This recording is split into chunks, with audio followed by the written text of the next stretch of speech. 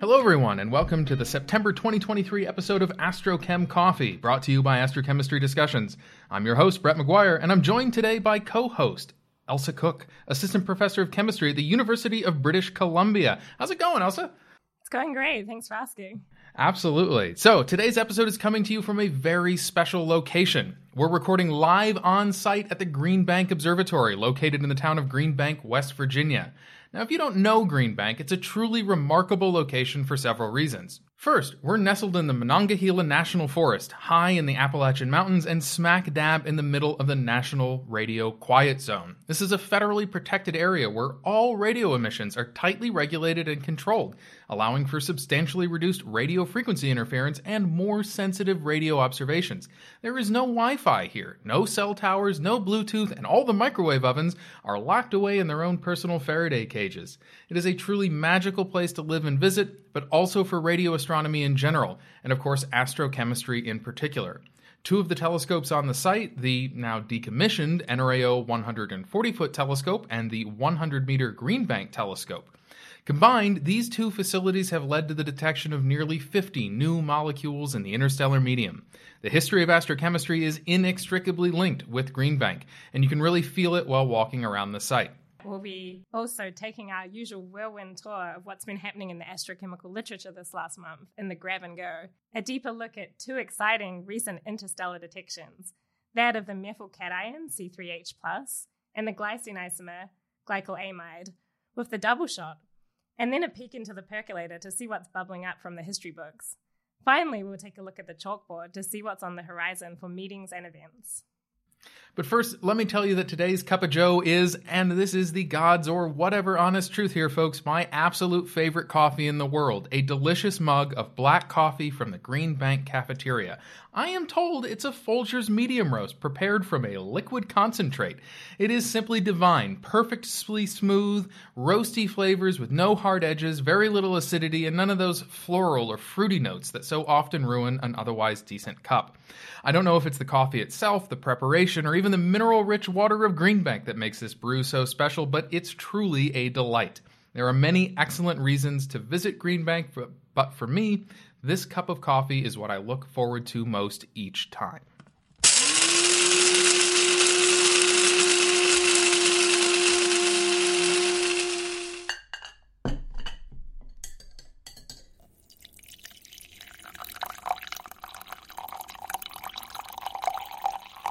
Alright, this is the Grab and Go, because sometimes you just can't do more than skim the menu. This was an absolute banger of a month for astrochemistry, and even being somewhat selective, we've still got a ton of papers to put on your radar. So I'm going to ask Elsa to help me here as we rapid fire take you through the list to see what's been happening.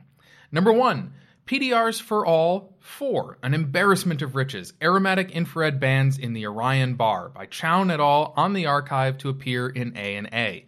This paper presents JWST NIRSPEC and MIRI MRS observations of the Orion Bar from the JWST Early Release Science Program PDRs for All.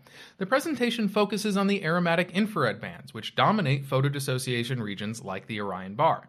The authors discuss the results from several locations within the source in the context of how those aromatic infrared bands reveal the photochemical evolution of polycyclic aromatic hydrocarbons under the variety of UV field conditions present in the source. Number 2, PDRs for all. Number 2, JWST's near-IR and mid-IR imaging view of the Orion Nebula by Habar et al. On the archive.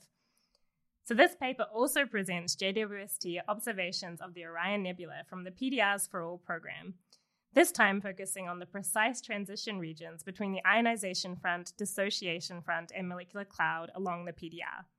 The observations show that the cloud borders are what the authors describe as hyperstructured, with sharp edges and density fronts.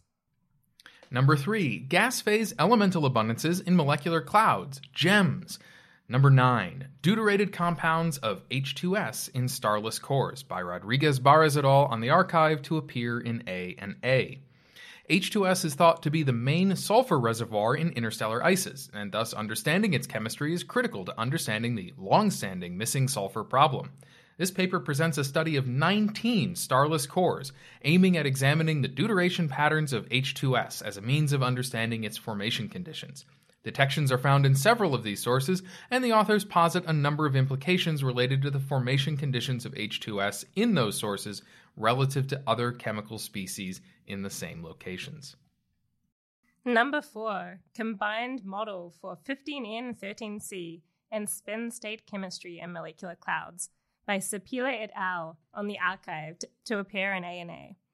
This work presents a new gas-grain chemical model for both 15N and 13C isotopic chemistry coupled with a time-dependent description of spin state chemistry. Both new reactions and updated rate constants of previously included reactions are incorporated. The authors find that the 13C to 12C ratio can vary significantly from the assumed elemental ratio both between species and with time, whereas the 14N to 15N ratios seem to remain relatively constant. They suggest that there are likely to be gradients in the isotopic abundances across prestellar sources, and caution that as a result, various isotopic forms of a given molecule might not necessarily trace the same gas layers. Number 5, hyperfine collisional excitation of ammonia by molecular hydrogen by Leroux et al. On the arXiv. Observations of ammonia lines are often used to derive physical conditions of interstellar sources. The hyperfine resolved spectra often display non-thermal intensity ratios, the correct interpretation of which requires highly accurate collisional rate coefficients with the dominant collider, in this case molecular hydrogen.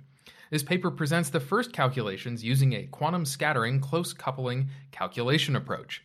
The resulting rate constants up to J equals 4 and temperatures of 100 Kelvin are substantially different from the traditional statistical approach. The impact of these new rates on the interpretation of spectra are then demonstrated. Possible gas phase synthesis of neutral malononitrile C3H2N2 and isocyanoacetonitrile NCCH2NC under the upper atmospheric conditions of Titan. Rommel Olmedo et al. In ACS Earth and Space Chemistry. This study focuses on malononitrile, a highly reactive molecule, thought to be key to the synthesis of heterocyclic compounds and of significant interest to prebiotic chemistry. While not yet detected in the interstellar medium, it has been proposed that the conditions in the atmosphere of Titan may be conducive to its formation there. This paper presents a computational investigation of the potential reaction pathways, proposing dozens of mechanisms with associated energetic, thermodynamic, and kinetics calculations. The results also indicate that an additional attractive target molecule may be isocyanoacetonitrile. Number 7, deep search for molecular oxygen in TW Hydra by Williams et al. On the arXiv to appear in the Astrophysical Journal. In planet-forming disks, there is a problem of missing oxygen, as the gas phase CO and H2O values are substantially below those measured for those species in the interstellar medium. One proposal is that gas phase molecular oxygen may be the dominant carrier in these regions. This paper presents a deep search for emission from the 234 GHz transition of 16O-18O molecular oxygen in the TW Hydra disk using state-of-the-art matched filtering approaches. No detection is made, and the upper limits are 2 to 3 orders of magnitude below the solar oxygen abundance. The authors conclude that, at least in TW Hydra, molecular oxygen is not a dominant oxygen reservoir. Protoplanetary Disk Chemistry Number 8 by Urberg et al. On the arXiv to appear in annual reviews of astronomy and astrophysics. This is an extensive review article focused on the chemistry of protoplanetary disks. The paper examines the question of disk chemical composition, highlighting the importance of both inheritance and in situ chemistry. The authors also explore the various explanations for why O, C, N, and H elemental ratios so often deviate from stellar values. Finally, they examine the challenges presented to modeling the complex interactions between molecular species and the physical environment and dynamical evolution of these sources, but also the opportunities the often extreme sensitivity of these interactions brings to using these species as powerful observational tools. Number 9, understanding molecular abundances in star-forming regions using interpretable machine learning by Hale et al. On the arXiv to appear in Munras. This paper presents the results of a study using an interpretable machine learning technique to attempt to understand the relationship between physical input parameters in astrochemical models and the output molecular abundances. They report a number of example results, exploring, for example, the role of metallicity on the gas phase abundance of water and CO, the efficacy of using the HCN to HNC ratio as a thermometer, and the ability of the HCN to CS ratio to effectively trace gas density. The strengths and limitations of each are discussed in the context of the machine learning results. Number 10, Astrochemical Modeling of the Propagal Radical Chemistry in TMC1 by Byrne et al. On the archive to appear in AppJ. Astrochemical models have so far been unable to reproduce the abundances of cyclic and polycyclic aromatic hydrocarbon species recently detected in cold, dark clouds. It has been posited that the Propagal radical recently detected in the same source as these aromatic species and its shockingly high abundance is a critical precursor. This work presents an update to chemical models attempting to better reproduce the Propagal radical, which is also substantially underproduced. The addition of new reaction pathways and revision of a number of rates of existing pathways results in an increase in better match of the Propagal abundance to observations, but it remains substantially underproduced. We comment on the implications of this on our understanding of interstellar aromatic chemistry, paying particular attention to the potential role of resonance stabilized radicals in their formation. Number 11, a JWST inventory of protoplanetary disk ices, the EDGE-ON protoplanetary disk HH48 Northeast, seen with the Ice Age ERS program, by Sturm et al. On the archive to appear in ANA.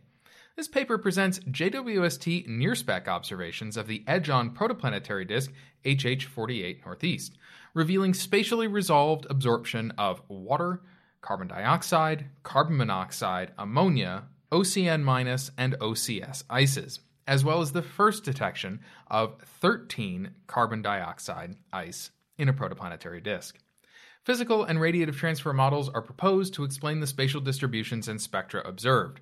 The authors show that the 13 CO2 observations allow a more accurate determination of the 12 CO2 column density, the direct signature of which is heavily optically thick. Further, carbon monoxide ice is observed at surprising heights within the disk, a phenomenon the authors suggest is indicative of that carbon monoxide being trapped in water and carbon dioxide ices to much warmer temperatures than normally assumed. Number 12, kinetic study of the gas phase reaction between atomic carbon and acetone, low temperature rate constants, and hydrogen atom product yields. Hickson et al. On the archive to appear in ACS Earth and Space Chemistry. This paper presents a combined experimental and computational study examining the reaction between carbon triplet P and acetone in the gas phase. Experimental measurements are made in a continuous flow supersonic reactor over the range of 50 to 296 Kelvin. The resulting derived rate constants are large and have only a weak temperature dependence, in agreement with the expected barrierless nature of the reaction. The authors note that this reaction is not currently included in most astrochemical networks and offer suggested rate constants, indicating that the inclusion of this efficient reaction can result in a dramatic decrease in the modeled acetone abundances, especially at early and intermediate cloud ages. Number 13, a theoretical approach to the complex chemical evolution of phosphorus in the interstellar medium, by Fernandez-Ruz et al. On the archive to appear in AppJ. Phosphorus is a critical element for life and has gained significant attention in recent years due to the increasing detections of PO and PN in interstellar environments. As these species are thought to be the primary reservoirs of phosphorus in these locations, this paper makes an attempt to model their reaction chemistry. The authors conclude that the formation of PO and PN are governed largely by just a few critical reactions, and claim that these reactions fully explain the observed relationships between PO and PN in a variety of interstellar sources. Number 14, the PCA filtering method for an unbiased spectral survey of complex organic molecules, or COMS, by Yun and Lee on the archive.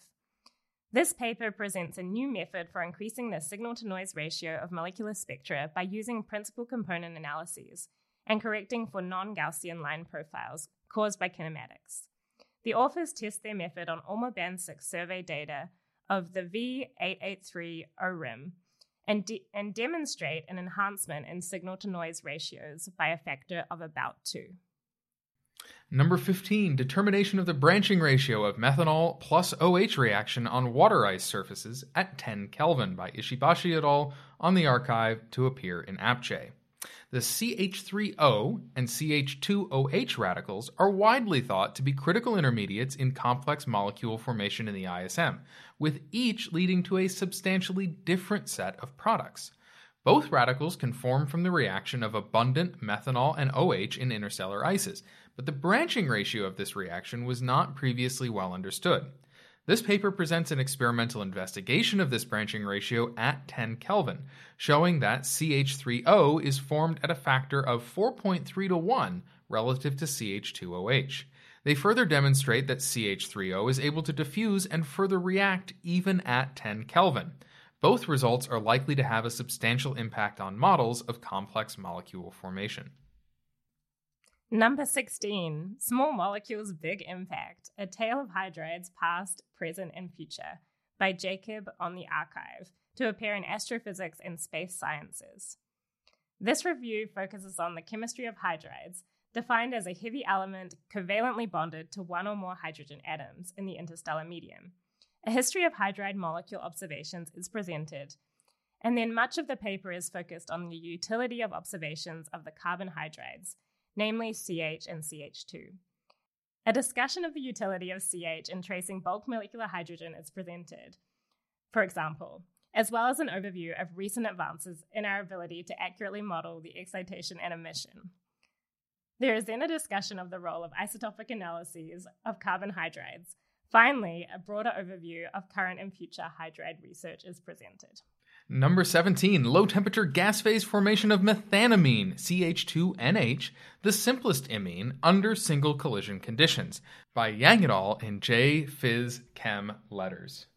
Methanamine, CH2NH, is thought to be a key building block of biomolecules, such as amino acids and nucleobases. Despite being known in numerous interstellar environments, its formation pathways are not well understood, hampering our ability to use it as an effective probe of potential prebiotic chemistry.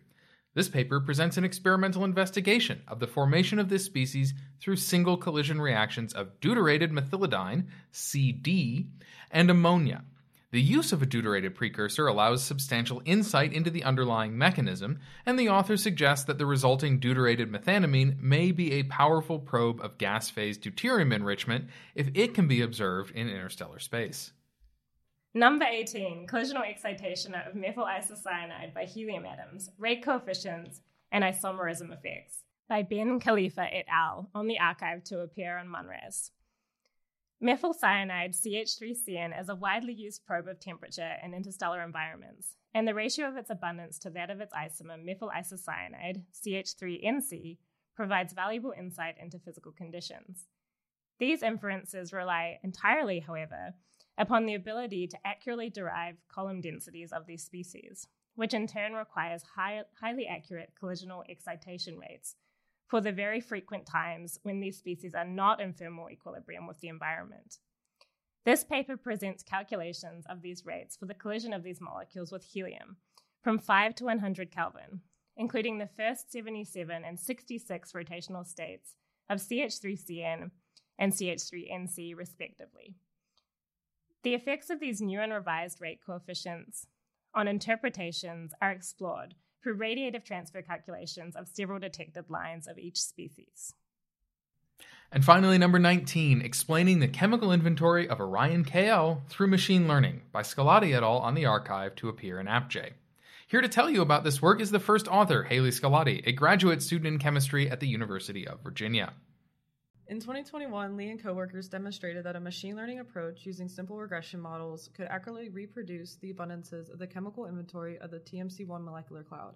Here we present an extension of that work in terms of chemical complexity through the application of a new source, the high-mass star-forming region Orion KL. Although the region presents multiple chemically and kinematically distinct regions, we show that a machine learning approach using similar regression models is still able to accurately reproduce the column densities of the molecules in these regions as measured in the Herschel Hexos Large Program Astrochemical Line Survey. And folks, we'd be really delighted to feature a listener recording each month in the Grab and Go. Just send us an MP3 file of your 4 to 6 sentence summary of your article within a few days of it posting to the archive. You can email the file to us directly at coffee.astrochem.net. And that's your grab and go for the month. We can, of course, only juggle so many cups. For a more complete list of papers, we recommend checking out the amazing lists maintained by David Woon at theastrochemist.org and the Astrochemical newsletter. You can find links to these websites as well as each of the papers in this month's grab and go on our website at coffee.astrochem.net. Have a paper you think we should include in next month's edition? Shoot us an email with a link to the paper and a 4 to 6 sentence summary at coffee@astrochem.net. And now, a word from our sponsors.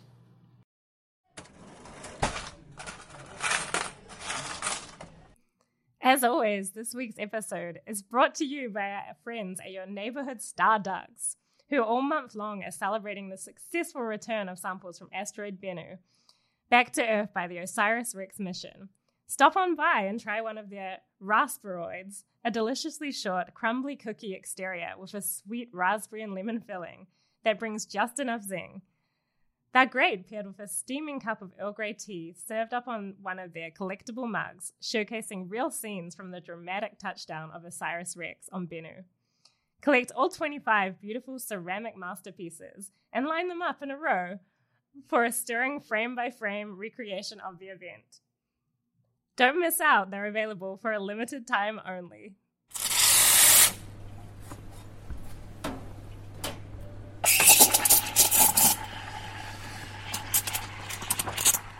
On this week's Double Shot, we have two exciting papers.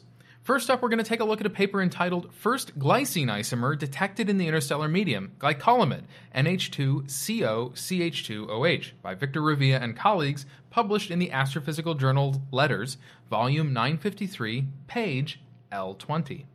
The paper begins its introduction by outlining why glycine, the simplest amino acid, is a molecule of such keen astrophysical interest. It highlights that glycine has been found in meteoritic samples for decades, and that it has also been detected in both asteroids and comets. This suggests a possible interstellar origin for glycine and other amino acids, motivating observational searches. The paper then highlights some laboratory work demonstrating that glycine can be synthesized under interstellar conditions, but goes on to list numerous efforts to detect glycine in space, all of which have failed. They then suggest that perhaps this is an indication that glycine is not the most abundant isomer in the C2H5O2N family. They highlight that searches for two lower energy isomers, N-methylcarbamic acid and methylcarbamate, have been unsuccessful, the former due to a lack of spectroscopic data and the latter due to non-detections. Two higher energy isomers, hydroxyacetamide and glycolimide, do have spectroscopic data and are searched for here. In the observation section, the authors detail how the sensitivity of their spectral line survey of G plus 0.693 minus 0.027, the chemically rich molecular cloud located in Sagittarius B2, has been dramatically improved since their prior publications. They describe the Q-band, that's 31 to 50 gigahertz, observations obtained with the ultra-broadband receiver on the Yebba's 40-meter telescope, acquired with a spectral resolution of 38 kilohertz. The telescope beam varied from 35 to 55 arcseconds across the band. The final spectra were smoothed to 256 kilohertz resolution, corresponding to between 1.5 and 2.5 kilometers per second, which is enough to characterize the lines that have typical widths between 15 and 20 kilometers per second. The ultimate noise level achieved was between 0.25 and 0.9 millikelvin.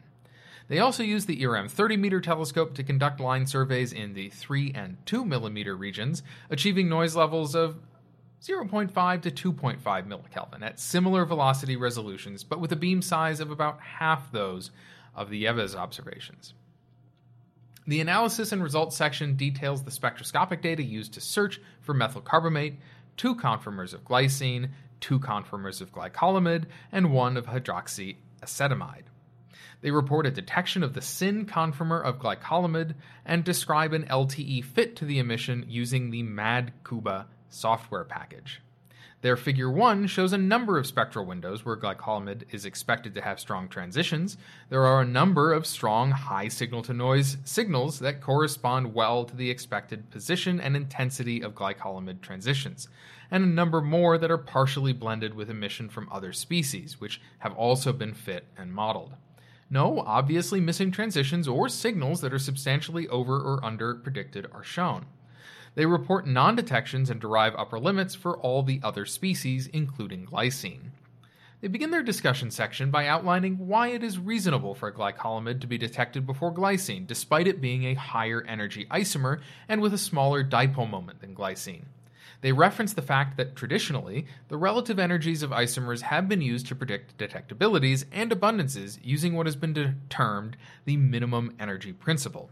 Yet they go on to show that over the last decade in particular, numerous studies have shown that the thermodynamic control implied by the minimum energy principle is not in fact universally, or perhaps even predominantly, the mechanism by which these properties are determined. Specific examples include the C3H2O and C2H4O isomeric families, which are found to defy thermodynamic ratio predictions. They then demonstrate that, given the observed upper limits of the other isomers, these relative abundances certainly cannot be thermodynamically controlled. They then discuss some qualitative reasons why glycine was not detected. One factor they highlight is the scarcity of detections from molecules containing a carboxyl group, that's a C double bond O-OH group, with the only detections being formic acid, acetic acid, and carbonic acid. They further make predictions on glycine abundances by looking at pairs of molecules where an amine group has replaced a hydrogen atom, specifically glycolaldehyde, that's HCO-CH2OH, compared to glycolimide, NH2CO-CH2OH, and then again with ethanol, CH3CH2OH, compared to ethanolamine, NH2CH2CH2OH. The ratios are not consistent, with the glycolaldehyde to glycolimide ratio being 15 and the ethanol to ethanolamine ratio being 40. Still, applying these ratios to acetic acid and glycine yields an expected glycine column substantially below the upper limit derived from these observations, suggesting that glycine will continue to be a challenge to detect. The paper then finishes with a discussion of the potential formation pathways for glycolimide in space. The chemistry in G plus 0.693 minus 0.027 is dominated by shocks, suggesting that grain surface pathways are likely to dominate, especially given the lack of gas phase reaction pathways proposed for glycolimide in the literature. They suggest that based on structural similarities, the chemistry of glycolimide might be similar to that of acetamide. They propose an analogous reaction network for glycolimide and show it visually in their figure 3. They then look at molecular abundance ratios between a variety of glycolimide precursor species, both in G plus 0.693 and in a variety of other sources in which upper limits to glycolimide have been established. On the basis of these comparisons, they suggest that the enhanced cosmic ray ionization rate present in G plus 0.693 minus 0.027 might contribute to driving favorable glycolimide formation pathways relative to other sources. Next up, we'll be taking a look at formation of the methyl cation by photochemistry in a protoplanetary disk by Burney and colleagues, published in Nature, volume 621, page 56. The paper begins by noting that it has been long proposed that much of interstellar chemistry is initiated by the methyl cation, CH3+. Yet to date, no detection of the molecule has been made outside the solar system. The paper will describe a detection of CH3+ in the protoplanetary disk D203506, located in the Orion star-forming region, using JWST. In the introduction, the authors begin by describing the observations themselves, highlighting that these were part of the PDRs for All early release science program, and that the disk itself is located within the Orion Bar PDR region, only 0.25 parsecs from the trapezium stars, which are the UV illuminating source for the PDR. This disk is seen nearly edge-on, and their figure 1 shows a number of integrated intensity images from the JWST observations of the emission observed from a number of species, including molecular hydrogen, Fe+, CH+, and CH3+. The authors claim that this emission arises from a hot, as much as 1000 Kelvin, and dense wind produced by photoevaporation of the disk itself by the illuminating UV radiation from the trapezium stars. The temperature is derived using pure rotational lines of molecular hydrogen captured by the MIRI MRS instrument on JWST. They describe the analysis in their methods section and provide a rotational diagram of the molecular hydrogen emission in their extended data figure 3. It shows a remarkably linear trend across 8 indicated transitions that appear well fit to a temperature of 923 Kelvin with an error of 48 Kelvin. The derived hydrogen column density is about 8 times 10 to the 19 per square centimeter. The paper then goes on to describe how, after identifying and removing the emission from both atomic and molecular hydrogen, a series of strong emission lines in the range of 6.5 to 8 microns. The emission is shown in Figure 1 to only arise from the disk and to be co-spatial with the hydrogen and CH plus emission. The Figure 2 shows a zoom in on the series of lines, which the paper describes as corresponding to the expected pattern for the row vibrational transitions. The figure shows a considerable number of spectrally resolved lines. The authors point out that the correspondence between the nu2, this is the out-of-plane umbrella motion bending mode of CH3+, and the nu4, so the in-plane bending mode of CH3+, with the observed features is striking, although only the band positions, not the resolved row vibrational lines, are known from experiment. Thus, the paper then moves into attempting to both rule out other potential molecular carriers and to apply quantum chemical calculations to the problem. First, as they detail in their methods section, the lack of any unassigned lines in the range of 5.2 to 6.2 micron range, they take as evidence that there are no small molecules containing CO or CN vibrations contributing to the spectra, as those modes would arise in this region. The lack of any strong unassigned emission at longer wavelengths is then taken as evidence that there are no larger molecules as well, as they would typically show lower frequency modes in those regions. The authors then extensively test small molecules with known spectra in databases such as HYTRAN and fail to find any convincing match.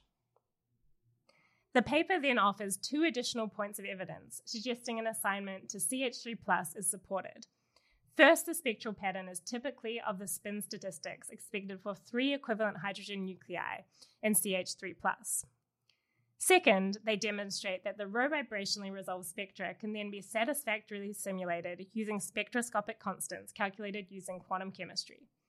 They detail their calculations in the methods section and use pGopher to simulate the spectra. A simulation of their best agreement is shown in Figure 3 below the observational data. It shows remarkably good, albeit qualitative, agreement with the observations, with similar relative intensities, line positions, and line densities. They were not, however, able to assign quantum numbers to any of the transitions. A final piece of evidence comes from observations with the JWST near-spec instrument near 3 microns. The nu3 band of CH3+ has been measured at high resolution in this region, although signals are expected to be quite weak in the JWST data. A small number of lines are tentatively detected and in good agreement with the laboratory data. Based on this slate of evidence, the authors claim that CH3+ is the best candidate to explain the observations. The paper then concludes with a discussion of the chemistry of CH3+ in this source.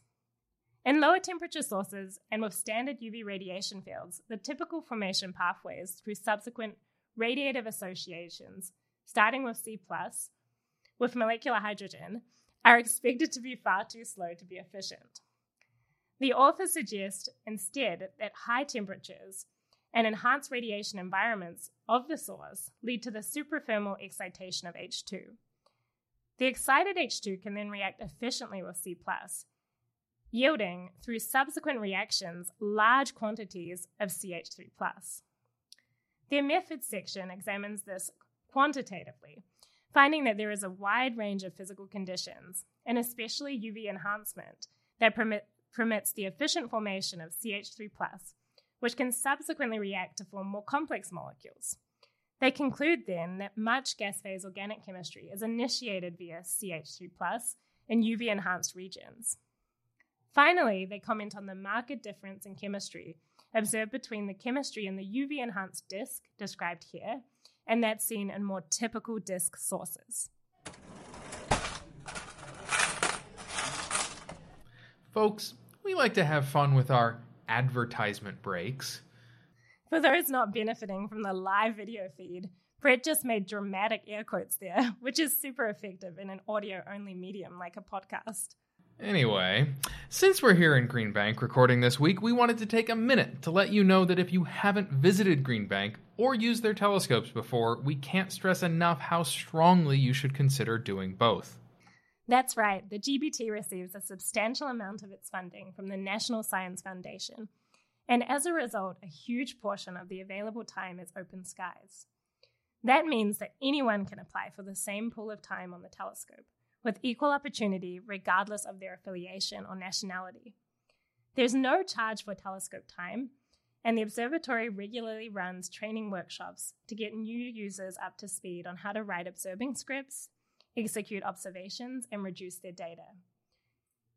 Users also then become certified to run the telescope remotely, making it even easier to get your observations done. The GBO scientific staff is always willing to help answer technical questions and proposal preparation, and if you're awarded time, you're assigned a dedicated project friend to help with observing preparation and data reduction as well. Finally, we want to highlight that anyone can be a PI on one of these proposals, even undergraduate and graduate students. In fact, proposals that are directly in support of a graduate student thesis project historically have received a small boost in scheduling on the telescope.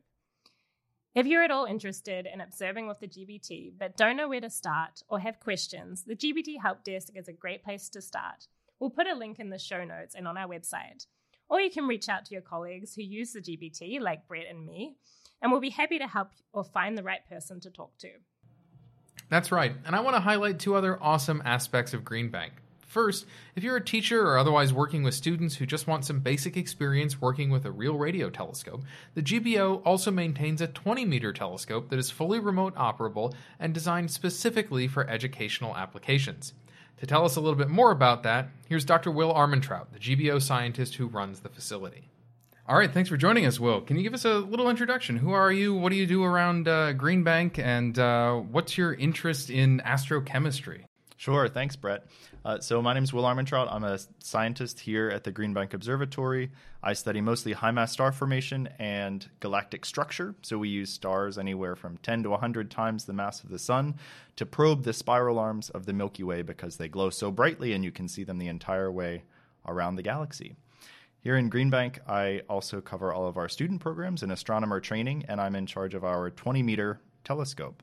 So as far as astrochemistry goes, I study molecular gas reservoirs around forming stars, trying to be able to tell if star formation might be different in different parts of the Milky Way, whether that's the sun, the center of the galaxy, the far outer edge of the galactic disk, to try to trace efficiencies of star formation and to see, again, if there are any chemical differences there. And you use the Green Bank telescope to do this research? Yeah, that's right. We use the Green Bank telescope, the Very Large Array, the Australia Telescope Compact Array, and some other instruments spread across the world, really.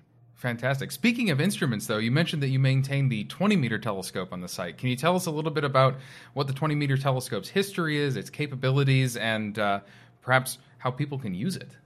The 20-meter telescope was built here in Green Bank in 1994 by the U.S. Naval Observatory, and its mission from the beginning was to measure the wobble of the Earth on its axis.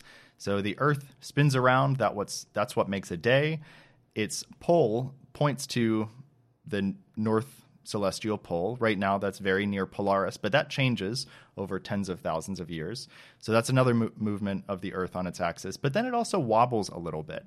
And if we want things like the GPS system to work, understanding how we can navigate ships, planes, boats all across the world, then we need to understand that wobble. So that was originally what the 20-meter did by looking at these things called quasars with other telescopes around the world.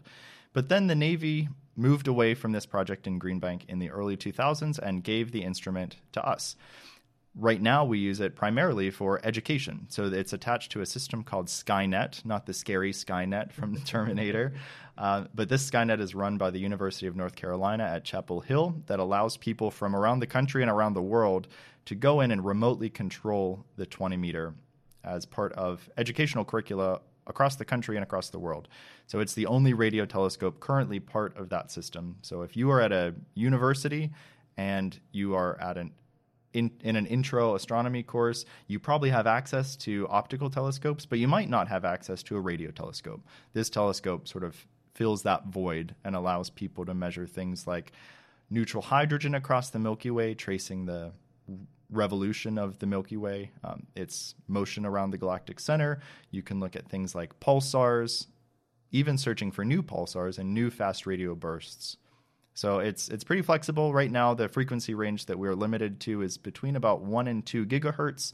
So that covers neutral hydrogen, OH, which can be used as a molecular gas tracer, and you can do some astrochemistry work with that. And in fact, the 20 meter was used to detect these dark molecular gas reservoirs on the very far outskirts of the Milky Way, leading us to believe that there might actually be a lot more molecular gas in the galaxy than we previously thought, because the classical tracer for bulk molecular gas is carbon monoxide, CO, but that's not excited in many regions of the galaxy, whereas OH is. So by tracing OH, you can see actually a lot more molecular gas in the galaxy, and it gives you a fuller picture of what our galactic home might look like.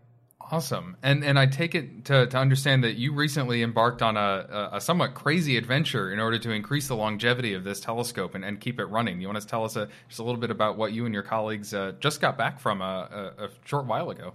Yeah, this is sort of a bizarre trip, but it was awesome. So I said that the 20 meter here in Green Bank was built in 1994, but that was not the only 20 meter telescope built in 1994. There was another one built in Svalbard, Norway. Svalbard is a set of islands about halfway between mainland Norway and the North Pole, and a 20 meter telescope was built up there to do this same sort of measurement of the Earth's wobble on its axis.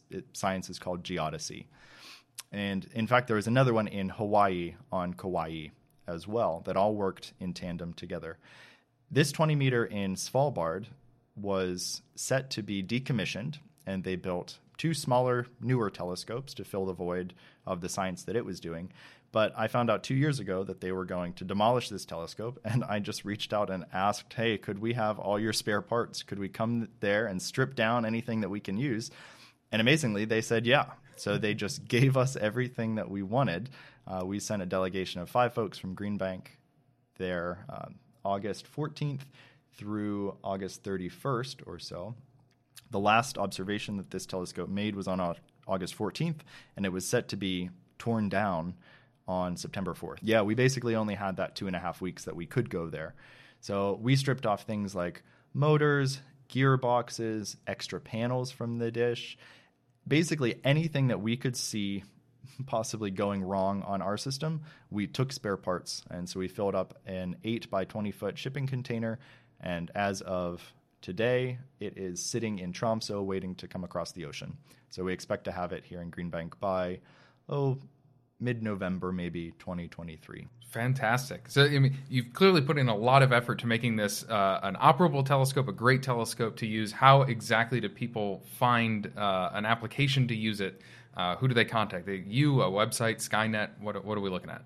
Yeah, so you can contact myself, Will Armentrout at the Green Bank Observatory. If you are interested in incorporating this into academic curricula, there are 2 ways to do that. One, you can work through the Skynet system directly, and Dan Reichart at UNC is the contact person for that. But you can also work directly through Green Bank and buy credits for the telescope, so you can have your own curriculum and make your own class trips out here to use it. We are pretty open in our user base. Basically, any educational institution, whether that's a STAR club, an astronomy club, or a formal astronomy course at a university, can apply for credits on the telescope, and they are very reasonably priced. Yeah. Awesome. Fantastic. Well, thanks so much for your time. It was great having you here, and we'll talk to you again soon. Thanks so much, Brett. Finally, I want to highlight that the observatory is just an amazing place to visit as a tourist. They have a fantastic visitor center with a fully fleshed out science museum that not only provides exhibits on the history of the observatory, but also some excellent interactive displays on both the principles of radio astronomy, but also on the science done at the observatory. As well, the observatory offers guided tours of the site, covering the history of the site and many of the telescopes there. Visitors are also welcome to freely explore the grounds themselves, walking right up to most all of the telescopes or hiking on many of the numerous trails. The hours do vary seasonally, and we'll have a link to the visitors' information in our show notes and on the website. It really is a magical place to visit.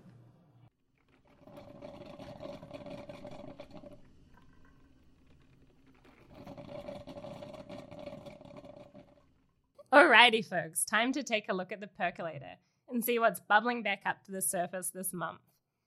Oh, would you look at that? We have a paper here by Ball et al., Detection of Methyl Alcohol in Sagittarius, published December of 1970 in the Astrophysical Journal, volume 162, page L203.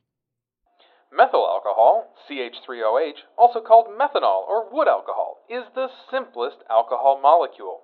It brings a new level of complexity to molecular astronomy, for it is a molecule that exhibits a torsional motion called hindered internal rotation, a type of motion that has so far defied exact analysis by spectroscopists. The authors used the NRAO 140-foot telescope, located right here in Green Bank, to observe two regions in the galactic center, Sagittarius A and Sagittarius B2. Searching for the 834 MHz K-type doubling line of methanol. They note with some apparent surprise that even though the continuum temperatures in these sources are greater than 100 Kelvin, the line was seen in emission rather than absorption. Their figure 1 shows a clear detection of the line in each source, with good signal-to-noise ratios. They highlight that the spectra are processed with the NRAO 384-channel 1-bit digital autocorrelator, although they split the channels across two orthogonal polarizations, which were then averaged to increase effective integration time. They go on to highlight the challenges with claiming a single line detection of a molecule, especially as this line has no characteristic hyperfine splitting that makes it distinct. They then outline the lengths they went through to identify and dismiss the possibility of alternate identifications. One particular challenge was that there remained a large uncertainty in the Doppler shift to apply to the observed frequencies. Prior observations of OH in these sources showed signals ranging from -100 to +200 kilometers per second. So they endeavored to search the entire range, although this corresponded to only 833.9 to 834.7 megahertz at these frequencies. Very little literature data was available at this point, with the primary resource being the Microwave Spectral Tables, published as a book a few years prior by NIST. Using both the directly cataloged frequencies and those they computed for K-type doubling transitions of other molecules, they considered and dismissed all other candidates. They themselves state, "By its nature, such a search cannot be completely conclusive. But because the 834.3 megahertz line of methyl alcohol fits the astronomical observations so well, and because we can find no other line that does, we consider the identification to be established beyond reasonable doubt." The paper then goes on to describe the complexity of the methanol rotational spectrum, a spectrum which remains to this day extremely challenging to fully characterize. They note that prior to this work, the line they observed astronomically was only known by extrapolation from laboratory measurements. Thus, after observing their line in Sagittarius, they set out to measure it in the laboratory as well. They used a Stark modulation resonance cavity microwave spectrometer to perform the measurement, and even used the exact amplifiers and mixers in their detectors that were used to make the astronomical measurements. NRAO agreed to loan them the equipment from the telescope receiver to enable the spectroscopy. Despite the advanced techniques, the line was apparently challenging to detect, although they did in the end manage a measurement and determine a frequency that was in excellent agreement with the astronomical observations. To conclude, the authors compare the detection to that of other molecules seen in this source, namely OH, CO, NH3, and H2CO. While the methanol line was too weak to be mapped, the close coincidence in the Doppler velocities of the methanol and formaldehyde lines led the authors to suggest that the molecules likely originated from the same molecular cloud. Like formaldehyde before it, the detection of methanol made waves in the popular news media of the day. In the November 10th, 1970 issue of the Boston Globe, Victor McElney writes that methyl alcohol is better known as wood alcohol, or torpedo juice, the substance in illegal liquor which temporarily or permanently blinded venturesome youths during Prohibition. According to Carl Gottlieb, the search for methyl alcohol, the simplest of the alcohols, was triggered by the discovery of formaldehyde, the simplest of the compounds known as aldehydes. It's still a big mystery how the chemicals are formed or how they survive bombardment by large amounts of ultraviolet radiation and cosmic rays charging through interstellar space.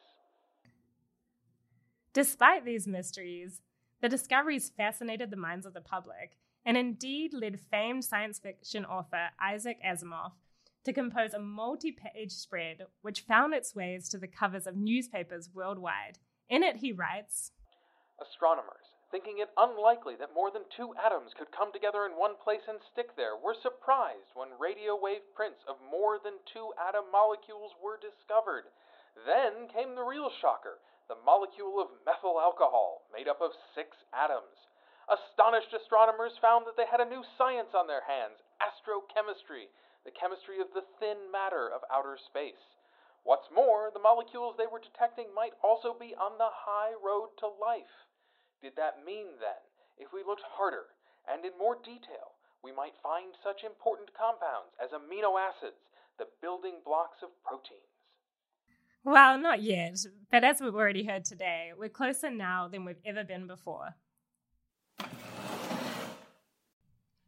Taking a look at the chalkboard, there's one major event on the horizon. Registration and abstract submission is also now open for the 2024 Laboratory Astrophysics Workshop organized by Andrew Turner and colleagues. It will be held February 19th to the 24th at the Sheraton Coconut Beach Resort in Kauai, Hawaii. A list of invited speakers is available on their website. Late registration begins November 1st. We'll have a link to the conference webpage on our website and in the show notes.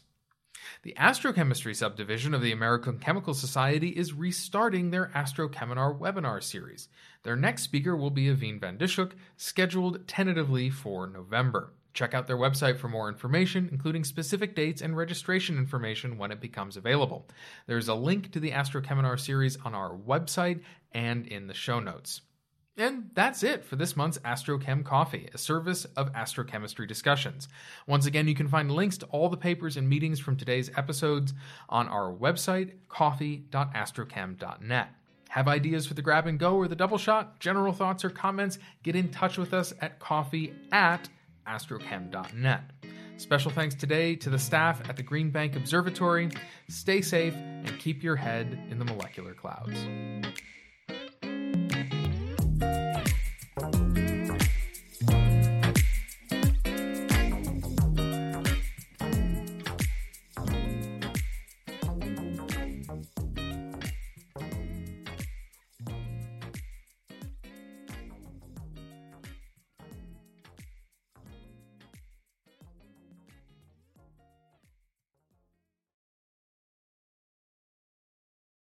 We're nestled in the